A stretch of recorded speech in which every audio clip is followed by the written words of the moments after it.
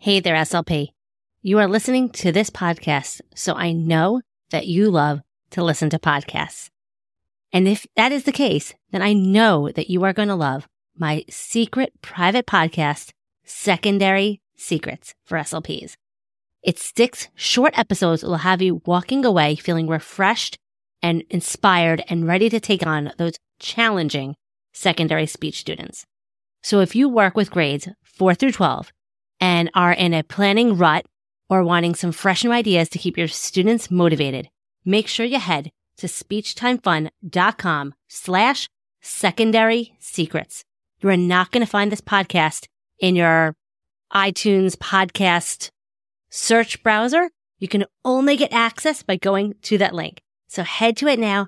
It is 6 short episodes that you can listen to it in under an hour, like totally Netflix binge worthy. I made this just for you, and I know you are going to love it.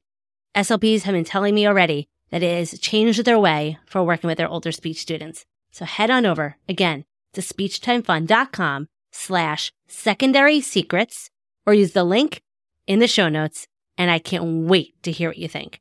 Now let's head on to this week's episode of SLP Coffee Talk.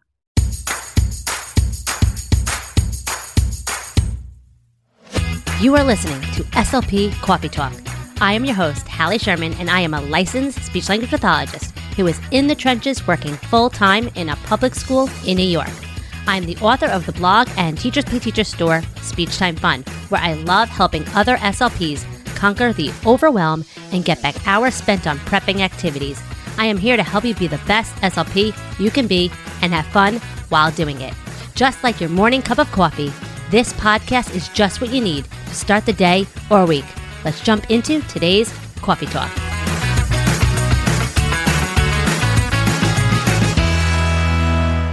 Hey, and welcome to another episode of SLP Coffee Talk.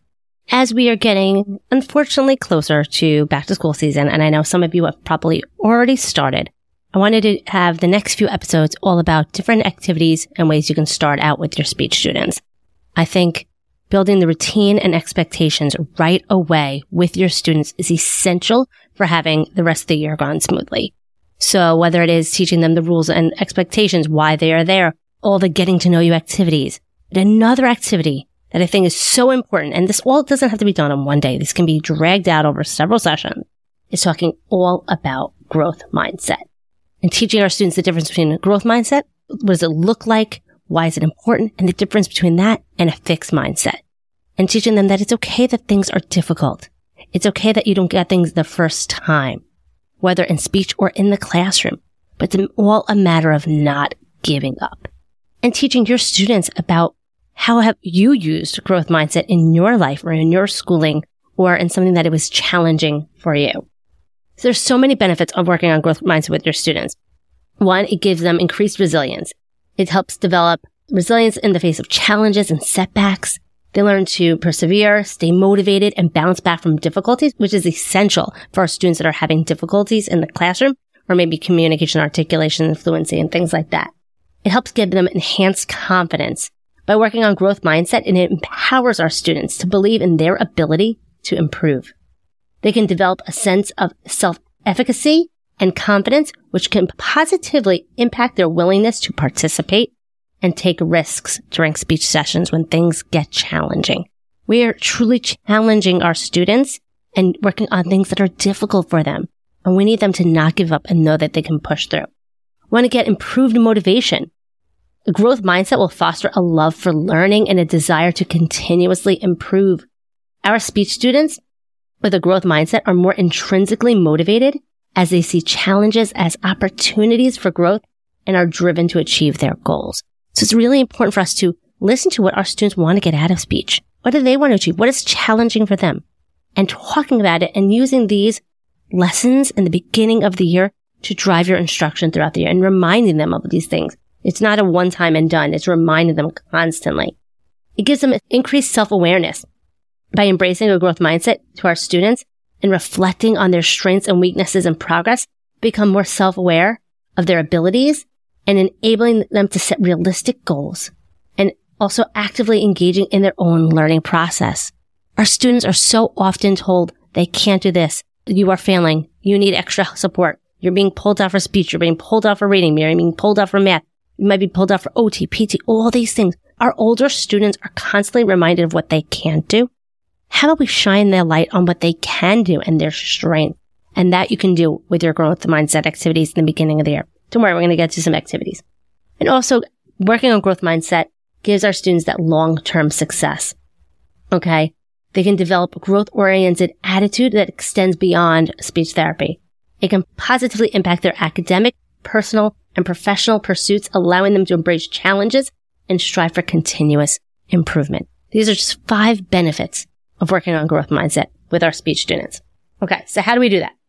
We can. Number 1, work on embracing mistakes.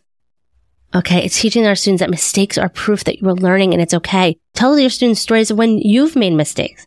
I tell them all the time things that I can't do.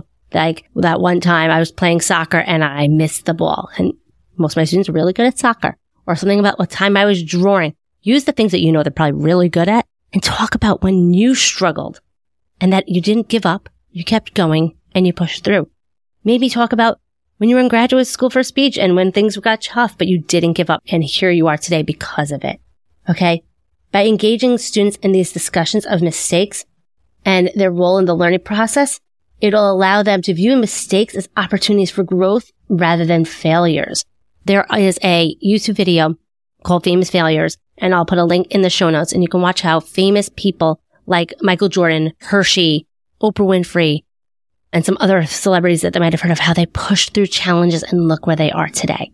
So it's a way for your students to see, wow, like if they can do it, so can I. And they can see themselves and realize like what would have, and you can have that dialogue. What would have happened if Oprah gave up? We wouldn't know who she is today. What would happen if Hershey gave up? We wouldn't have chocolate. Okay. So that's activity number 1 is talking about mistakes and embracing them and famous failures and pushing through it and encouraging your students that what would happen if they didn't go through with the mistakes, and talk about your mistakes and showing your vulnerable side. They'll also build more trust in you, seeing that you too have difficulties as well. Number 2, work on goal setting. Have your students write their own goals, whether for speech or school or even social life. What do they want to accomplish? And it doesn't have to be a speech goal. It could be they want to make the soccer team. They want to ask a girl out on a date. They want to get a part-time job after school at Starbucks so they can raise money to buy a car one day. Whatever it might be, it's so essential that we know their goals and our students know that we find their goals are important.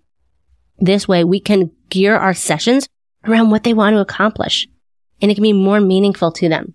So, helping our students create SMART goals, teaching them how to, there's YouTube videos also on how to teach our students how to write goals for themselves. Help our students break down their goals into smaller, manageable steps. How are we going to achieve this goal? What do we need to do to get there? There's a difference between a dream and a vision. I was watching the Arnold Schwarzenegger documentary, and he talks about one thing, a dream is something that you're not going to accomplish. That's something like you just hope, that's like you just, throwing it out there. But a vision is something that's achievable. You're having goals on how you are going to achieve that vision. Okay, number 3, positive self-talk. We can teach our students the power of positive self-talk and how it influences our mindset and our performance. Okay? We want to challenge our students to stop having those negative or self-limiting thoughts and the impact that it can have on when they say things like, I can't, I'm not capable, I'm not worthy, I'm not good enough. Instead, we can teach our students to say, I'm a capable communicator. Mistakes help me learn. I am making progress. I can overcome challenges. I am unique and valuable. Positive self-talk statements can be personalized to each student's needs and abilities. And we can work with our students to develop these statements that will resonate with them, provide a sense of self-confidence and encouragement. Okay, so we can teach and we can practice, provide opportunities for students to practice positive self-talk through role-playing or interactive activities. You can also do effort and practice. We can emphasize the importance of effort and practice in achieving success and providing speech and language goals. We can teach our students about neuroplasticity and how the brain can change and grow through deliberate practice. We can go through exercises that require constant effort and practice, such as repetitive drills or language games. We can provide feedback to our students and praise their efforts and progress. Okay? So practice putting forth effort and practice and showing our students that it's okay, that brains can mold and change. And the more we practice, our brain is like a muscle. If we go to the gym to work out, it's going to get stronger. So just like that, we can do that with our brain. You also can do mindset journaling with your students. You can have your students write journals or worksheets where they can self-reflect on their mindset, whether it's just about speech or their day in school. Okay, so you can create a little journal for themselves, or you can even have them jot down in a Google Classroom or send you a message afterwards, what's challenging you these days? How are you feeling? What are you saying to yourself? How can I help you work through this? So having some of that ability for your students to have that dialogue with you or with themselves can help them really overcome those challenging times when they feel like they can't. And instead of I have to do this, teaching them to say, I get to work on these skills so that I can be a better student. Instead of, I have to go to speech therapy, I get to go to speech therapy so I can get the help and support I need. Changing the wording on how they view things will change the way they view coming to speech, will change the way they view when things get difficult, and they'll be more willing to take risks with you if you take the time in the beginning of the school year to develop that comfort system, develop those routines, develop the setting, and teaching them positive self-talk and ways to say things instead of saying, I can't yet. I don't know how. I don't know how yet. The power of yet is so powerful. It teaches our students it's not over. It's just beginning. And we will get there, and we will get there, and I'm here to help you get there together. Okay? So take the time after you're doing the all about me stuff and working on the routines and expectations and what are they going to do when they come to speech, then taking the time to teach them about writing their own goals, about ways to talk to themselves when things get challenging, teach them the difference between a growth mindset and a fixed mindset. Okay? If they have a fixed mindset, they're going to shut down and they're not going to put forth effort when things get tough. But if they have a growth mindset, they're going to say, I can't do this right now, but I'm going to figure out a way or ask for help so that I can get there eventually. And they're going to also see the benefits. You want to show them, hey, again, using the famous failures, if they gave up, look what they would not have accomplished, but they didn't give up. And look at where they are now and what we know about them. It shows your students it's possible. Here's proof right here. Okay, I hope you found this helpful. I hope this gave you a ton of ideas of ways you can incorporate some growth mindset activities in the beginning of the year. And again, don't be so rushed to jump into working on goals. If you don't do this fundamental stuff in the beginning of the year, you'll never get to working with your goal on the goals with your students because they're not going to be motivated. They're going to shut down when things get tough. You need to help build that foundational trust and willingness and support system right there so that when things get hard, they know what to do to get the support they need and to not shut down. Okay, you want to create that environment where they feel comfortable and willing to take those risks. And you're not going to do that if you jump straight into, drilling on goals that are too challenging for them. That's a whole topic for a whole nother day, how you can't just drill, you have to teach.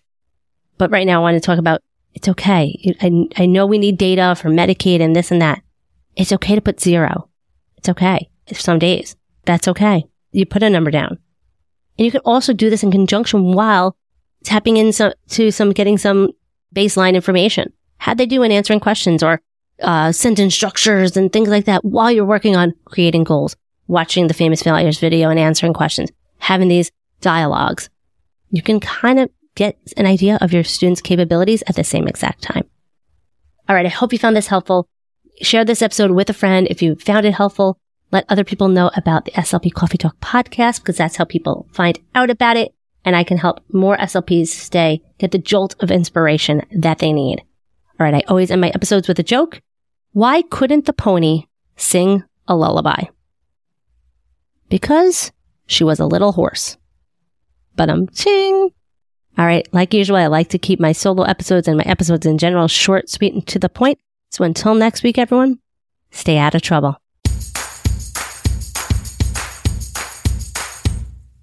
Thanks so much for tuning in to another episode of SLP Coffee Talk. It means the world to me that you're tuning in each and every week and getting the jolt of inspiration you need. You can find all of the links and information mentioned in this episode at my website, speechtimefun.com. Don't forget to follow the show so you don't miss any future episodes. And while you're there, It would mean the world to me if you would take a few seconds and leave me an honest review. See you next week with another episode full of fun and inspiration from one SLP to another. Have fun, guys.